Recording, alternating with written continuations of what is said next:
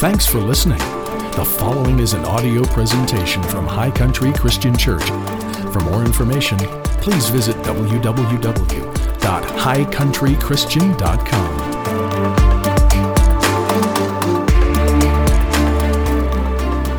I want to talk with you this morning. I want to continue on something that I started on last week and did not intend for it to become a multi-service message or a series of any kind, but felt the Holy Spirit just drawing and tugging on my heart like Gracie talked about. Last week, who remembers the title of the message last week? This is where we find out who took notes. Anybody remember what was the title last week? Yes, somebody said fire, the Holy Ghost and fire. Remember, I asked you the question, what does fire do? You can, while we're talking about this, you can turn to Luke chapter 3, by the way, verse 16. This is the same scripture we talked out of last week. John the Baptist is baptizing people in the River Jordan. And people came to John asking, are you the Messiah? They wanted to know, was he the one that was the Messiah, or should we look for somebody else? And John's answer is amazing. He says, I indeed baptize you with water, but there is one coming who is mightier than I, whose sandal strap I'm not worthy to loose. When he comes, he will baptize you in the Holy Ghost and in fire. And so I told you the story about how a couple miles from my home, there was a big giant smokestack that was shooting a 20-foot flame up into the air on 421 out by where I live. And I was mesmerized by this thing. It was out there for like a couple of weeks. And do we have we still have the picture. Check that thing out. Man, that is wild. Just a couple miles from my house. And I was driving past that thing every day, and it was just constantly putting out this huge plume of fire. It was amazing. And as I drove past it one day, it was a Tuesday morning. Tuesday morning, you'll remember. And that's an inside joke. It was a Tuesday morning, and I was driving my kids to school, and here I see this flame of fire, and my heart got all stirred up. I'm like, Lord, what are you doing here? And he asked me this question, potent question, what does fire do? And he gave me 4 answers to that question. And I talked to you about them last week. I want to review it very quickly. Number 1, how many remember number 1? What does fire do? It consumes. It consumes. You know the Bible says in Deuteronomy chapter 4 that our God is a consuming fire. What does it mean to consume? It means the fire doesn't know when to quit until the log is gone. Right? You throw a log on a fire, it doesn't get halfway and then decide to stop. Right? It burns the whole thing. Like one preacher I heard say when I was a young boy, God just wants everything. He doesn't want much, just all of it. Just all of you. Right? It's like we do with our spouses, those who are married. You want all of your spouse, right? You don't want them to hold back in their life. Like, hey, I'll be your husband Monday through Thursday, but the weekends are mine, babe. Okay, there's some people I want to hang out with, and I'll be your husband Monday through Thursday, but I got to give me some room. Right? That's not going to work. The Holy Spirit's no different. He wants everything. He wants all of us. Our God is a consuming fire. Number 2, we said that fire purges. It purges. It purges out of us, out of our thinking, out of our behavior, things that don't need to be there. Right? If you get around the fire of God, you will start to change. One of 2 things will happen when you ask the Lord, pour out your fire on me. Baptize me in the Holy Spirit and in fire. One of 2 things will happen. Either the fire will come and it will begin to burn things out of your life that don't need to be there. He'll begin to work on your thinking and work on what you say and work on how you act. And he'll begin to change things about you, or you'll run away. Those are the only 2 options. You can't get in the fire and stay the same. Amen. It just can't happen. You can't get in the fire and stay the same. So number 1, fire consumes. Number 2, it purges. Number 3, it warms. Who's walked into a nice, cozy living room when there's a raging fire in the hearth or in the wood stove after you've been building snowmen for hours and you can't feel your toes and your gloves are wet and you just like, man, I just want to get warm. What do? You walk in, you get that stuff off of me and get close to that burning fire, right? The fire, the same Spirit, the same fire of God that consumes your life and burns things out of you, that same fire will comfort and warm you. Amen. The Bible calls the Holy Spirit the God of all comfort. He is the one. Jesus said in John chapter 14, verse 16, he said that I will pray the Father and he will send to you another comforter. The Spirit of truth, whom the world cannot receive because it neither sees him nor knows him. I'll not leave you as orphans, Jesus said. I'll send the Holy Ghost to comfort you. Amen. That same fire that'll burn junk out of your life will warm you and comfort you when you need to be comforted. And then finally, number 4, we said that fire spreads. Anybody ever seen a wildfire before? They're pretty wild. It's deep revelation, isn't it? You've seen a wildfire before. They're uncontainable. They spread very quickly. I got to working on this message and I went and looked at I think it was the U.S. Forestry Service website and started to look at facts about wildfires. And I found 2 facts that blew me away. Wildfires get started after extended seasons of drought and dryness, when there's been no water and all the leaves get crunchy. Y'all know what I'm talking about, crunchy leaves. Did you ever walking down the sidewalk and see a crunchy leaf and get excited because you're going to step on it?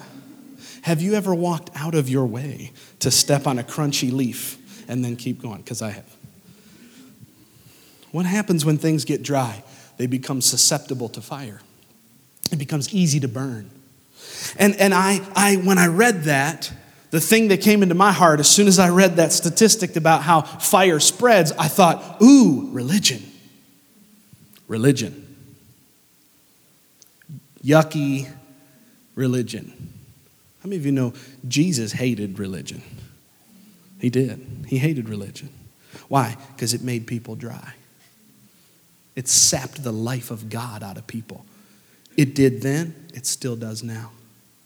And here's what's wild. Oftentimes we charismatics get a little bit afraid of religion so that we don't want to talk too much about the Holy Ghost and about fire around religious people because we don't want to scare them away.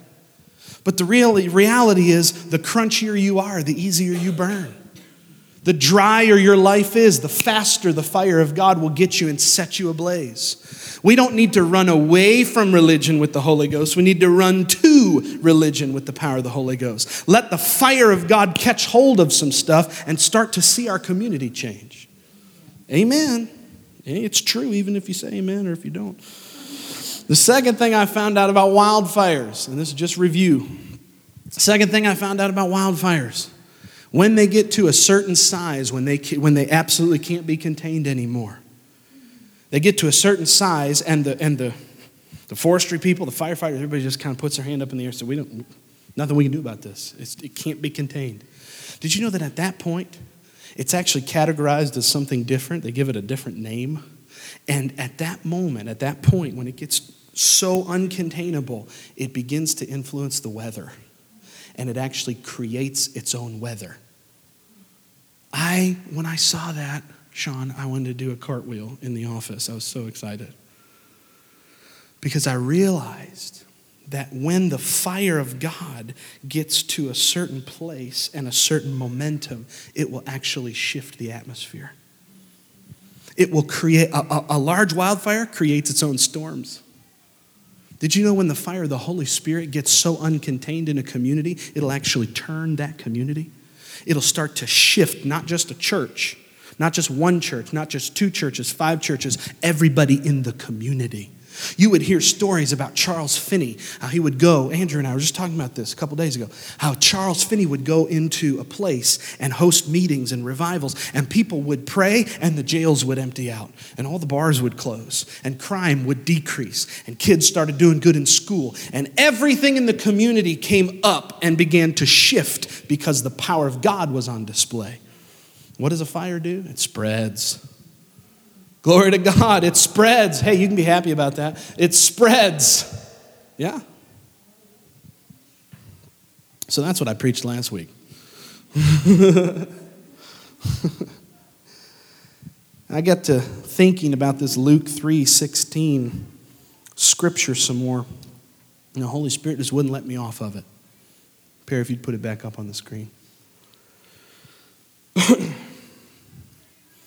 John answered, saying to all, I indeed baptize you with water, but one mightier than I is coming, whose sandal strap I'm not worthy to loose. He will baptize you in the Holy Spirit and in fire. So we talked about the fire last week. This week we're going to talk about what does it mean to be baptized in the Holy Spirit. What does it mean? What does it look like? Let me show you what happens to those who are baptized in the Holy Spirit. Well, let me ask you first this question. What does baptism mean, or what does it represent? Anybody want to take a stab? What does baptism mean? Thank you. Somebody said immersion. Anybody ever been baptized in their life? Get dunked? It's immersion, right? You go under the water, you come out. That's what the word baptism means, and what it represents in the scripture is total immersion. Anybody ever learned a new language? Anybody in here? You guys are quiet and not moving. Anybody? Nobody in here has ever learned another language? Okay, Sean learned some language. I learned Spanish when I was in high school. And I remember I took 5 years of Spanish, starting in middle school and all the way through the end of high school. And I thought I knew Spanish, and then I went to Peru for the first time. And I realized I didn't know as much as I thought I did. But here's what's cool. When I came home from Peru, I knew more Spanish than I did when I graduated after 5 years of learning Spanish. Why? Because I was totally immersed in the culture for like 10 days. I was totally immersed in the language. That's all I heard. Do you know that the easiest way to learn about who the Holy Spirit is to be immersed totally in Him? To be baptized in Him. If baptism represents total immersion, then baptism in the Holy Spirit is total immersion into Him. What more could you want out of life than to be baptized into God? It's the best way to learn a new language. It's the best way to learn the character of the Holy Spirit. If you want to know who our God is, get immersed in Him. Amen? Now, we oftentimes talk about what happens, the act of being baptized in the Holy Spirit, and what happens as a result of that. Anybody know what it is? You speak in other tongues. All right, everybody do something. Take a deep breath. Exhale. Pastor just said, speak in tongues. Don't anybody get tense. The Holy Ghost is not a weirdo, guys. The Holy Spirit's not weird. You don't have to be nervous when we talk about Him. Can you say amen? He loves you more than your spouse. He loves you more than your children. He loves you more than your best friend could ever love you. And all He wants is for you to be immersed in Him. Amen. Don't get nervous when we talk about spiritual stuff. I was talking with my wife about this week. And we were talking about how people get so tense when we start talking about the Holy Spirit. We talk about speaking in tongues, and all of a sudden, everybody just gets all nervous and tight, and oh, God, what? And people begin to avoid Him. They avoid the subject of the Holy Spirit, and they avoid the person of the Holy Spirit. How would you feel if every time somebody mentioned your name, your best friend changed the subject? How would you feel about that friend if every time they said, oh man, I was talking to Liz and, we were having a great conversation. Oh, hey, did you see the weather this week? And they just changed the subject. How would you feel if somebody changed the subject every time your name came up? You think the Holy Ghost is any less? You think the Spirit of God is hurt any less when it's time to talk about Him and we change the subject because we're afraid of offending somebody? Let me tell you something once and for all. I don't care if you get offended with me. Not that I don't like you. I love you. I pray for you every day. I believe the best about you no matter who you are. But I don't care if what I say offends you, because if it comes out of here, then you're not really offended with me. You're offended with what this Bible says. Oh, it's getting good in here. Don't you feel the goosebumps? Yeah. I'm not afraid to talk about the controversial subjects because here's what I've discovered. If you get baptized in the Holy Spirit and allow God to move through you, and you discover the joy of what it means to speak in other tongues, your life will change dramatically. Dramatically. Amen.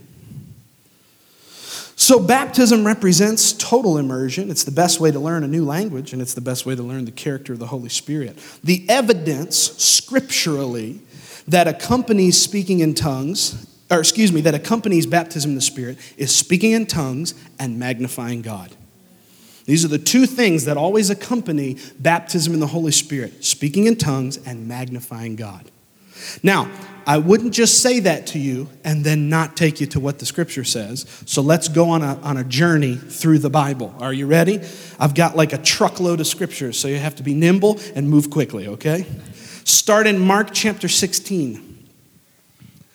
Mark chapter 16.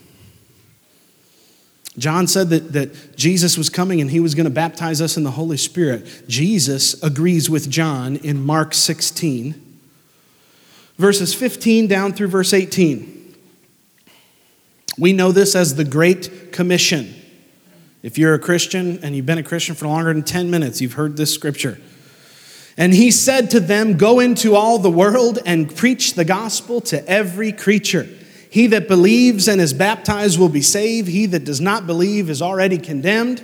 And these signs shall follow those who believe. In my name," what will they do? Cast out demons. Number 2, what will they do? Speak with new tongues. Keep going. They will take up serpents, and if they drink anything deadly, it will by no means hurt them. They will lay hands on the sick, and they will recover. Who said that? Jesus, right? Head of the church, 1/3 of the Trinity, God in the flesh, the Word made flesh. Jesus, right? We're talking about the same Jesus. I didn't make that up. He said it, right? When we are believers, when we become believers, these are the signs that follow us. He gave us 5 different supernatural things that would happen. We'd cast out devils. That means the devil doesn't have authority over you.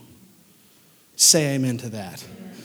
Praise God. That's good news. The devil doesn't get to push you and your family around. When the enemy comes out and attacks your family, when he comes after your joy, or he comes after your peace, or he comes after your marriage or your relationships or your health, you get to put your foot down in Jesus' name and say, We have authority over the works of the devil, man. He doesn't get to push you around. You cast out demons. They don't cast you out. Number 2, they speak with new tongues. Now, some people think that this means, in an effort to try to dismiss and argue away this idea of being filled with the Spirit, some people talk like this means, when I was not saved, I used to cuss a lot, and I used to tell dirty jokes, and now I'm saved, and I got new tongues, so I don't cuss anymore. I don't speak and tell dirty jokes. That's not what this means at all. Jesus was agreeing with John. He was prophesying about what was coming to the body of Christ. Amen. And there's other things, we won't get into them for a time. It says you'll take up serpents. That means you'll be protected. You remember when Paul was on the island of Malta and he was attacked by a serpent? A snake jumped out of a pile of logs and bit onto his arm. And the Bible says he just shook it off in the fire and he was fine. Should have died on the spot, but he was protected supernaturally. That was fulfillment of Jesus' prophecy. It will by no means hurt them if they drink anything deadly. I remember when I was a kid, my Aunt Lou went to a restaurant where she was unbeknownst to her, they were cooking food that was spoiled. And she read about it in the paper. Then, like 2 or 3 days later, everybody got sick. There was a big write-up in the paper, and she was fine. She ate the same food as everybody else in the restaurant, and she didn't get any disease. She didn't puke her guts out like some of the other people were. Why? Because if you eat anything deadly, it won't by no means hurt you. You're protected. And then it says they'll lay hands on the sick and they will recover. I don't have time to preach on healing, but just trust that the Bible is true. Amen? Mark chapter 16. Now, let's go forward to Acts chapter 1. I want to move through these quickly because we have a lot of scripture to cover. Verse 4 says, being assembled together with them, this is Jesus, he commanded them not to depart from Jerusalem, but to wait for the promise of the Father, which, he said, you've heard from me. For John truly baptized with water, but you shall be baptized with the Holy Spirit not many days from now. So even Jesus is expecting that something's going to happen to them when they get baptized in the Spirit. He's given them a heads up. Now flip the page over to Acts chapter 2. Here's the first fulfillment of that prophecy. Here's the first fulfillment. Acts chapter 2, verse 1. Says, when the day of Pentecost had fully come, they were all with one accord in one place, and suddenly there came from heaven a sound as of a rushing mighty wind, and it filled the whole house where they were sitting. Then there appeared to them divided tongues as of fire, and one sat upon each of them. Watch what happens, verse 4. And they were all filled with the Holy Spirit, and began to speak with other tongues as the Spirit gave them utterance. Then there were dwelling in Jerusalem Jews, devout men from every nation under heaven. And when this sound occurred, the multitude came together and were confused, because everyone heard them speak in his own language. Then they were all amazed and marveled, saying to one another, look, are not these all who speak Galileans? And how is it that we hear each in our own language in which we were born? And then it goes on to say all the different people who were represented there, all the different languages that were there. This is amazing because you see how supernatural this experience was. These guys didn't know all these different languages. And from what we can tell scripturally, they weren't speaking all these different languages. People heard in their own language. And what they heard was God being magnified. Here's this church who gets baptized dramatically in the Holy Spirit. They begin to speak in other tongues. They're not aware of what they're saying. And the people around them are hearing the gospel in their own language. That's amazing. Look at how it reads in verse 8. How is it that we hear each in our own language in which we were born? That means if Gracie was there and she was one of the ones baptized in the Spirit, she's praying in other tongues. She has no idea what she's saying. And maybe I'm a Cretan or a Syrophoenician or one of the people on the list. I'm hearing her preach the gospel in my language. Then when I stop listening to her, I go to Sean, and he's speaking in other tongues, and I'm hearing him speak the gospel in my own language. But the guy next to me, who's Greek, is hearing the gospel in his own language from the same two people. Tell me that's not supernatural. How does that happen except by the Spirit of God? Right? It's beautiful. Let's keep going. Go to Acts chapter 9. This is the conversion of Paul, the apostle, formerly known as Saul. And he gets he has a dramatic encounter with the risen Christ. He sees Jesus in a vision on the road to Damascus. Amazing. Let's start reading verse 10. Let me say this before we get to verse 10. After Paul sees Jesus on this road, he gets blinded by the light. I'm just going to leave that there. He gets blinded by the light. And then he's led into town to the home of Judas, a man named Judas. And now another Christian named Ananias has a visitation from the Lord. We pick that up in verse 10. Now there was a certain disciple at Damascus named Ananias. And to him the Lord said in a vision, Ananias. Ananias. And he said, Here I am, Lord. So the Lord said to him, Arise and go to the street called Straight and inquire at the house of Judas for one called Saul of Tarsus. For behold, he is praying.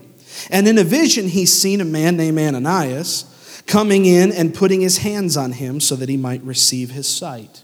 Now Ananias begins to argue with the Lord. Everybody say bad idea.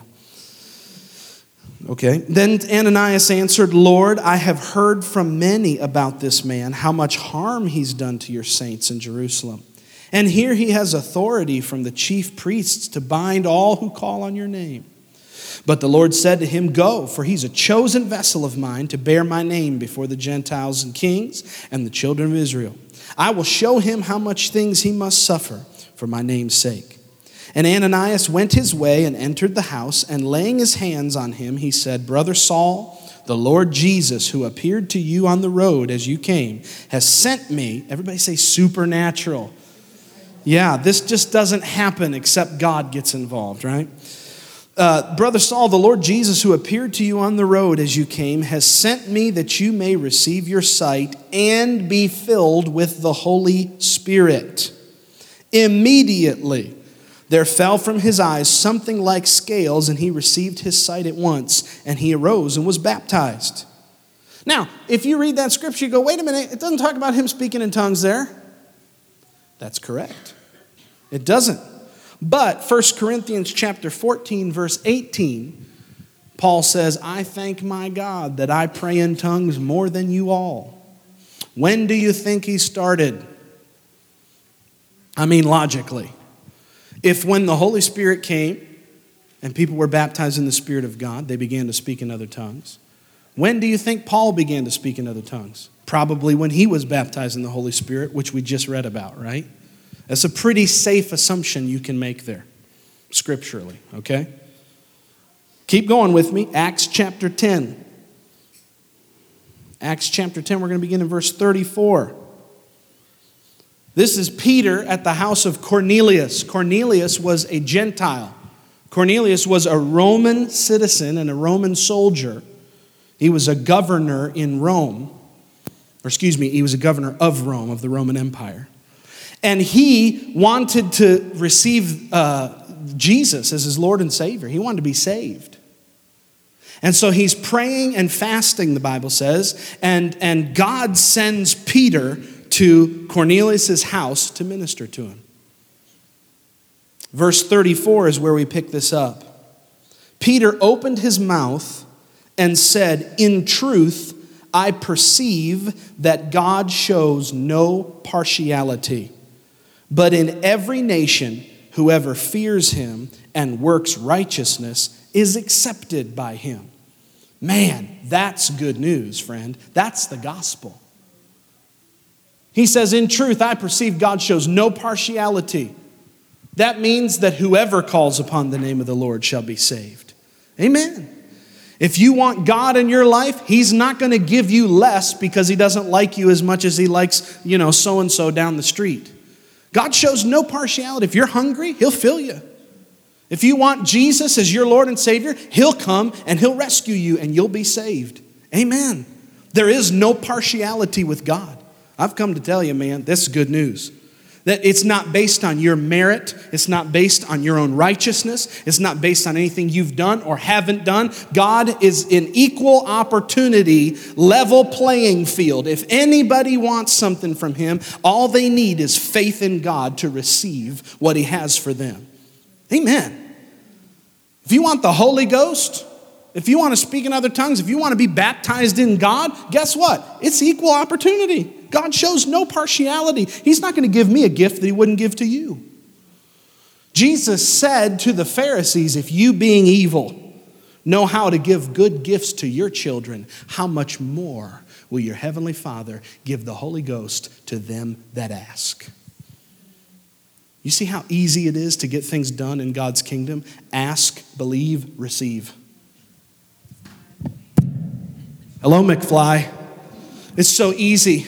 We sit over here, struggle all the time. Oh, Jesus, if you could just... No, just believe, receive, and ask. Lord, you said in your word that by your stripes I was healed, Isaiah 53. I just believe and I receive that. I ask you for my healing in Jesus' name. Amen. It's done. That's as hard as it is to get things from God. Amen. Man, I'll say amen. So he says, I believe that God shows in truth no partiality. Now, jump down to verse 44, because what happens, I don't want to read it for time's sake. What happens is Peter begins to preach the gospel to these folks.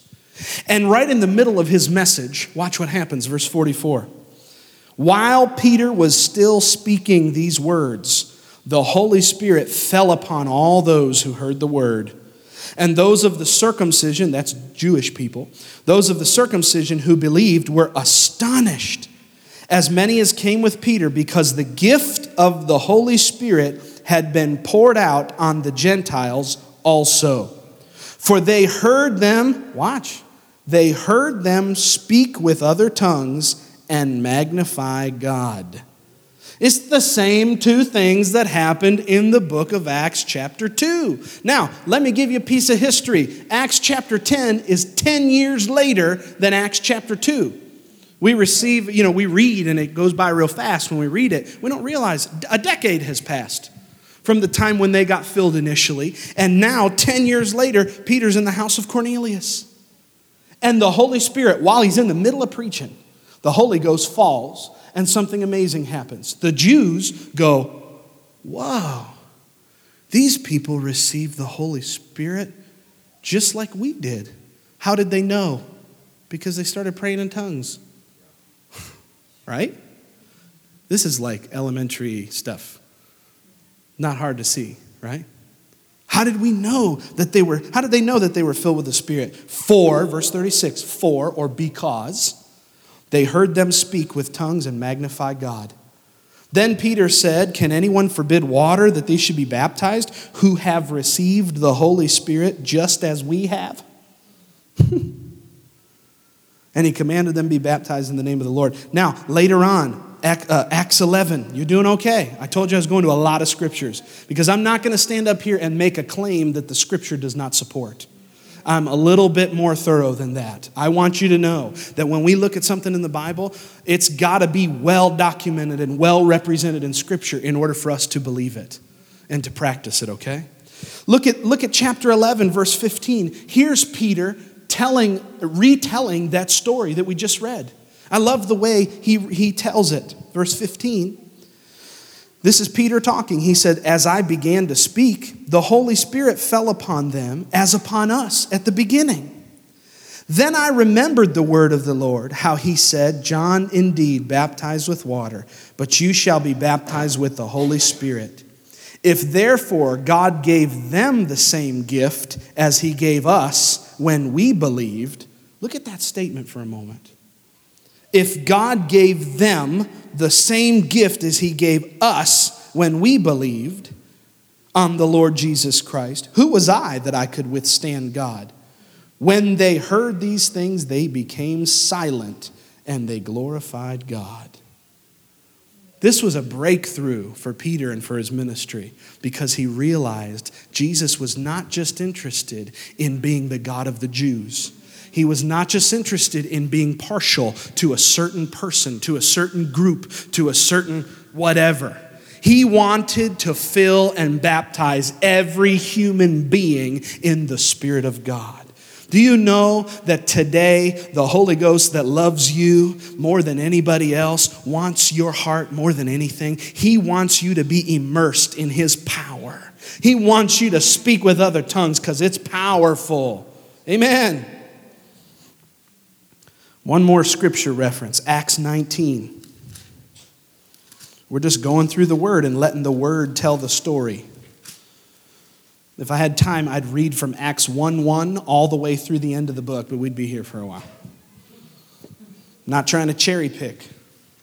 This is what the Bible says.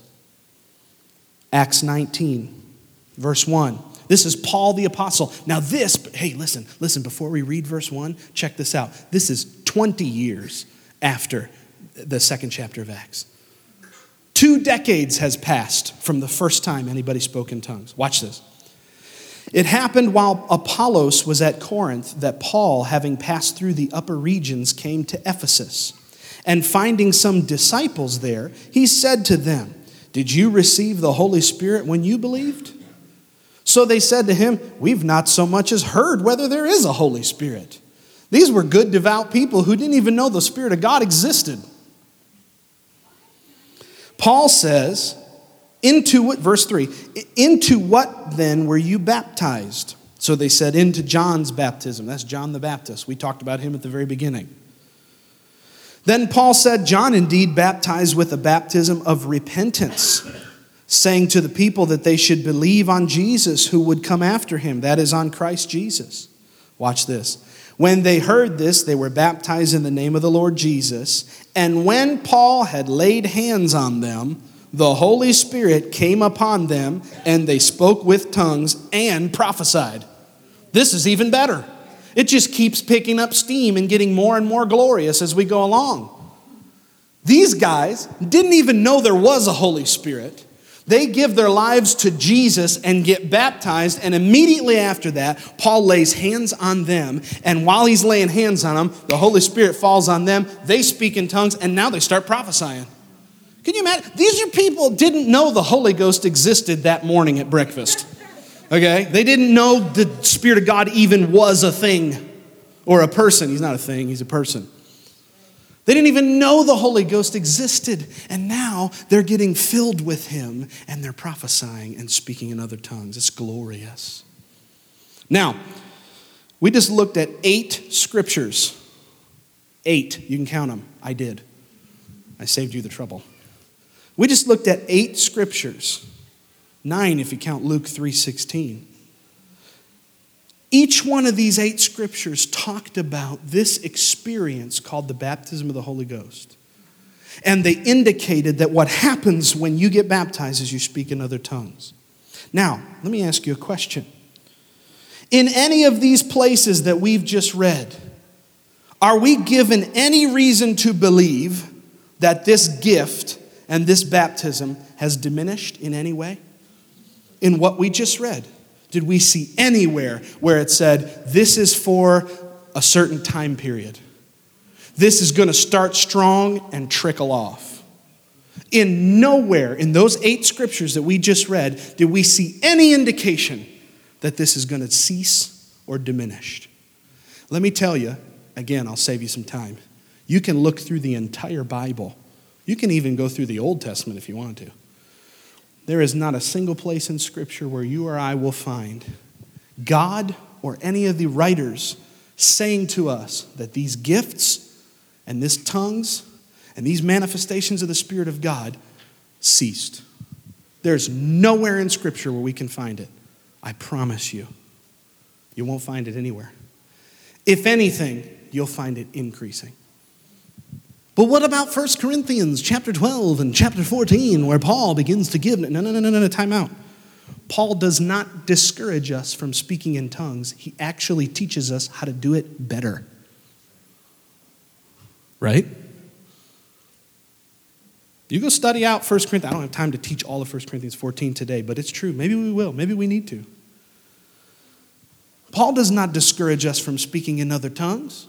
He teaches us how to do it more effectively when we're all in a group. That's what 1 Corinthians 14 is all about.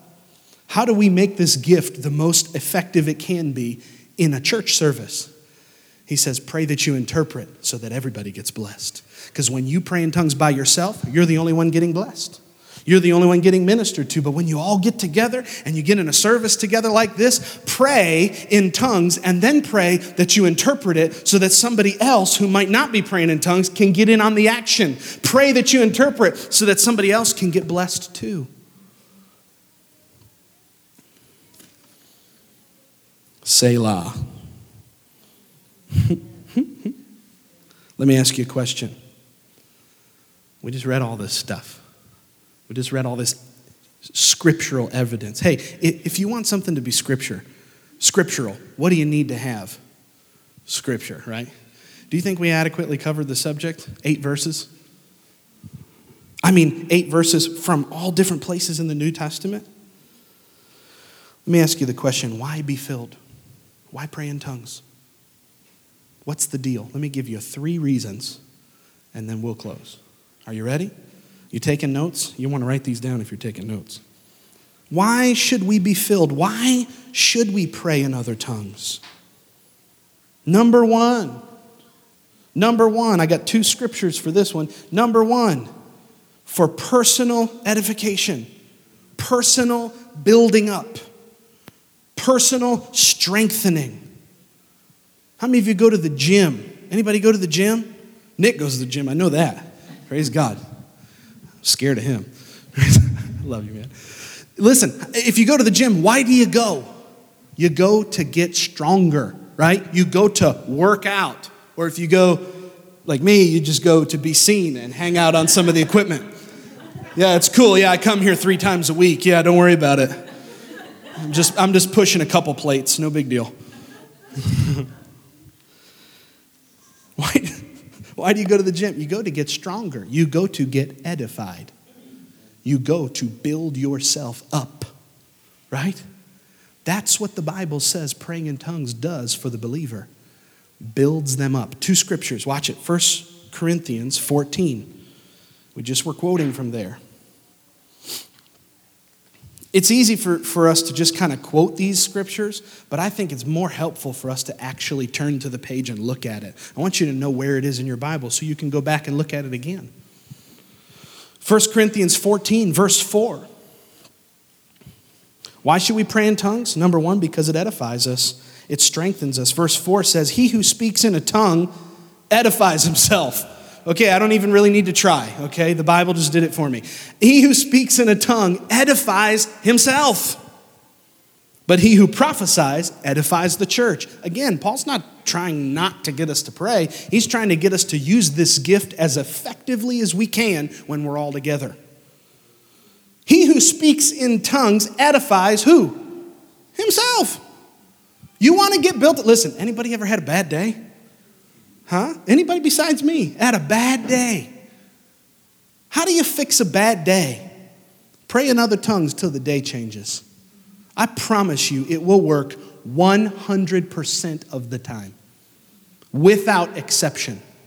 How do you fix a bad day? Pray in the Holy Ghost till the day changes. Yeah. Well, let me restate that. Pray in the Holy Ghost till you change, and then your day will be different. Yeah? Listen, guys, we've got far more responsibility than we understand. We've got far more ability to change circumstances than we even realize. You having a bad morning, you having a bad day, fighting with your spouse, late to get to the kids to school, bad day on the job, boss is angry, whatever, lost $1 million in the stock market, whatever. You can fix it. Pray in the Holy Ghost until you get built up and edified and strong. You'll find that the challenges of life don't hinder you the same way when you're built up. Amen. Go to Jude 20. Jude is the second to last book in the Bible, just before Revelation. There's only one chapter in it. There's 25 verses. Verse 20 is the one I want to look at. You still doing okay in here? You still love me? We're almost there, guys. Don't go home yet. Jude 20 says, but you, beloved, building yourselves up on your most holy faith, praying in the Holy Spirit. What is that? Praying in other tongues. Praying in other tongues builds you up in your faith. Have you ever said, like I've said, man, I wish I had strong faith like so-and-so. I wish I had a stronger faith like so-and-so. You want to know how you get there? One of the ways is by spending time praying in the Holy Spirit. You are literally building yourself up. The word that is used there is edification. Do you know what that word means? We use the word in English, edifice, to describe a building that is grand.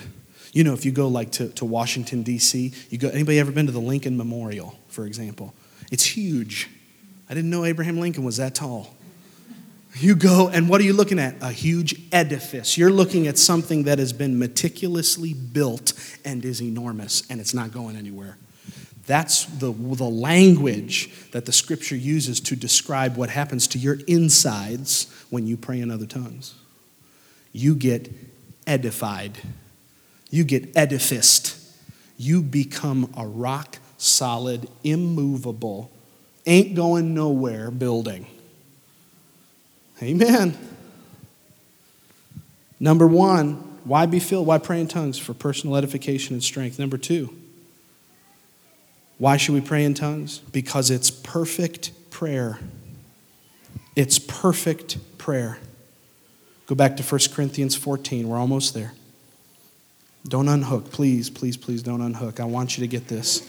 I really want you to get this. I know I'm going a little longer than usual. This will change your life. 1 Corinthians chapter 14, verse 2, back in this chapter again. He who speaks in a tongue does not speak to men, but to God, for no one understands him.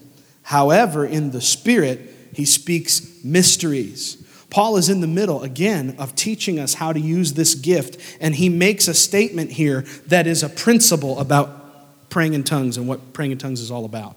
This is a rock-solid principle. When you pray in tongues, when you speak in other tongues, you don't speak to other people. You're not speaking to man.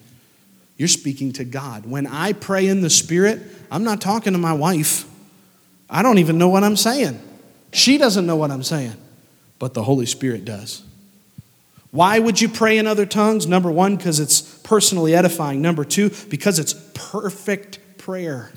It's perfect, unadulterated, unhindered, uninfluenced prayer. It goes beyond personal knowledge. I wrote this in my notes. It cannot be hijacked by your emotions. Anybody ever prayed a fear-filled emotional prayer? Oh God, what's going to happen? Oh Lord Jesus, I need you to help. I'm not trying to make fun. I'm really not. I'm not trying to make fun because I've been there. I've done stupid stuff like that. I remember I got in a fight with the girl I was dating. Not my wife. This was years ago. I had no business dating this girl. She was crazy. She was. Some years after we broke up, she got arrested twice. So, bad news bears, okay? We got in a fight on the phone, and I was so distraught. We were arguing, fighting. Finally, we hung up, and I laid across my bed and started sobbing like a child. Oh, God! I'm figuring, okay, well, this is the lowest point. I might as well start praying. Nothing else to do. I've already been running from God for the past year. Let's finally just start to pray. Oh, God, why am I crying? Why am I so broken? Why am I so... You know what the Holy Spirit said? Get up. I kid you not. The Holy Spirit spoke to me. It was so loud in my insides, it might have been audible. He said, get up. This is not who I made you to be. And you know what I started doing? Praying in tongues. And from that moment on, that prayer shifted. From that moment, my life changed, actually, when I think about it. Because I was praying a perfect prayer. I began to pray in the Spirit. I didn't know what I was saying, but I could feel myself getting edified and built up. And my prayer could no longer be hijacked by my emotions. Matter of fact, it began to change my emotions. You can pray in the Spirit when you don't know what else to pray. Anybody ever gotten to the end of your intellect when you're praying? You're praying for a situation. You have no idea how to pray for it. What is the will of God for this situation? I don't know. Well, start praying in tongues because He does. And you're not praying to men. You're not talking to your wife or your husband. You're praying in the Holy Ghost and talking directly to God. It's perfect, unhindered, unhijacked prayer. Like my buddy Joey likes to say, it keeps your prayer unselfish. Wow. Keeps your prayer unselfish. The Bible says at the end of this verse, He speaks mysteries. The word mysteries, mysterion in the Greek. Best translation in English is divine secrets. When you pray in other tongues, you're praying the will of God, and though you don't understand it, He does. And you're speaking things into the atmosphere. You're speaking things into the spirit realm. You're declaring the will of God. It's perfect prayer. Finally, number 3. Why be filled? For personal edification and strength. Number 2, for perfect prayer. And number 3, Jesus said it was necessary in fulfilling the Great Commission. We read it already in Acts chapter 1. Verse 4, Jesus said, stay in Jerusalem until you receive the promise of the Father. He made speaking in tongues mandatory for His disciples. He said, don't even try to preach until you receive this power. Don't even try to go out and fulfill the Great Commission until you get baptized in the Holy Ghost and receive power from on high. He made it mandatory in fulfilling the Great Commission. Now, we've seen people throughout the years who maybe they're not baptized in the Holy Spirit, but they do some amazing things for the kingdom of God. I'm not calling them sinners or evil or anything like that. What I am saying is, how much more effective could we be if we would learn to obey Jesus? How much more effective could we be? He said in Acts chapter 1 right there, he says, stay and tarry in Jerusalem till you receive the promise of the Father, because John baptized with water, but not many days hence you shall be baptized in the Holy Ghost. Then you go down to verse 8, and he said, and you shall receive power. After that, the Holy Ghost has come upon you, and you'll be my witnesses. You got to understand, you got to learn to read the Bible in context. He says, don't go anywhere till you get this gift called the Holy Spirit, until you get this gift of speaking in tongues. And when that comes in a few days, you're going to get power to go witness. You're going to get power that is going to come along with this language of speaking in tongues, and it's going to cause you to be an effective witness in Jerusalem, Judea, Samaria, and the uttermost parts of the earth. Do you know what happened? Exactly what he said would happen, happened. Friends, it has not diminished. It has not faded. It hasn't gone anywhere. If somebody tells you these gifts were for the apostles, you say, yeah, they were, and they're for me too. Praise God. Don't even get into the debate. There are some who would try to convince us that this stuff has diminished, that it's gone away, that it's faded away. That was for the first century church, not for us. Right? Anybody ever heard somebody say that? Listen, the two strongest, we were talking about this the other day. The two strongest arguments that we hear is that which I just said, that this was a gift that was for another time, but it's not valued in our day.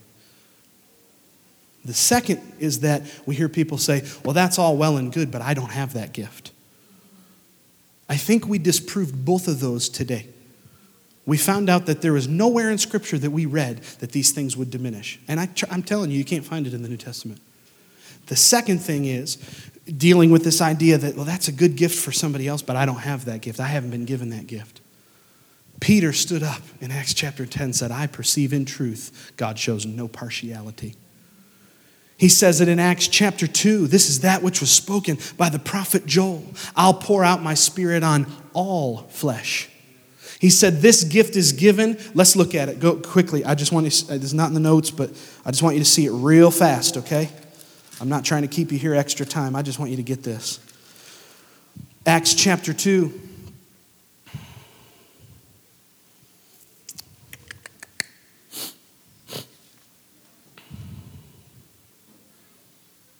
Verse 39. Well, for 38 we'll read. Verse 38. Then Peter said to them, repent and let every one of you be baptized in the name of Jesus Christ for the remissions of sin. And what happened? You shall receive the gift of the Holy Spirit. So now he's preaching to the same crowd that was hearing these folks in their own language. Now he's preaching to them and saying, listen, you can have the same thing happen to you. Verse 39, for this promise is to you and to your children and to all who are afar off, as many as the Lord our God will call. Who is speaking in tongues for? Everybody. Everybody. Everyone. Everybody.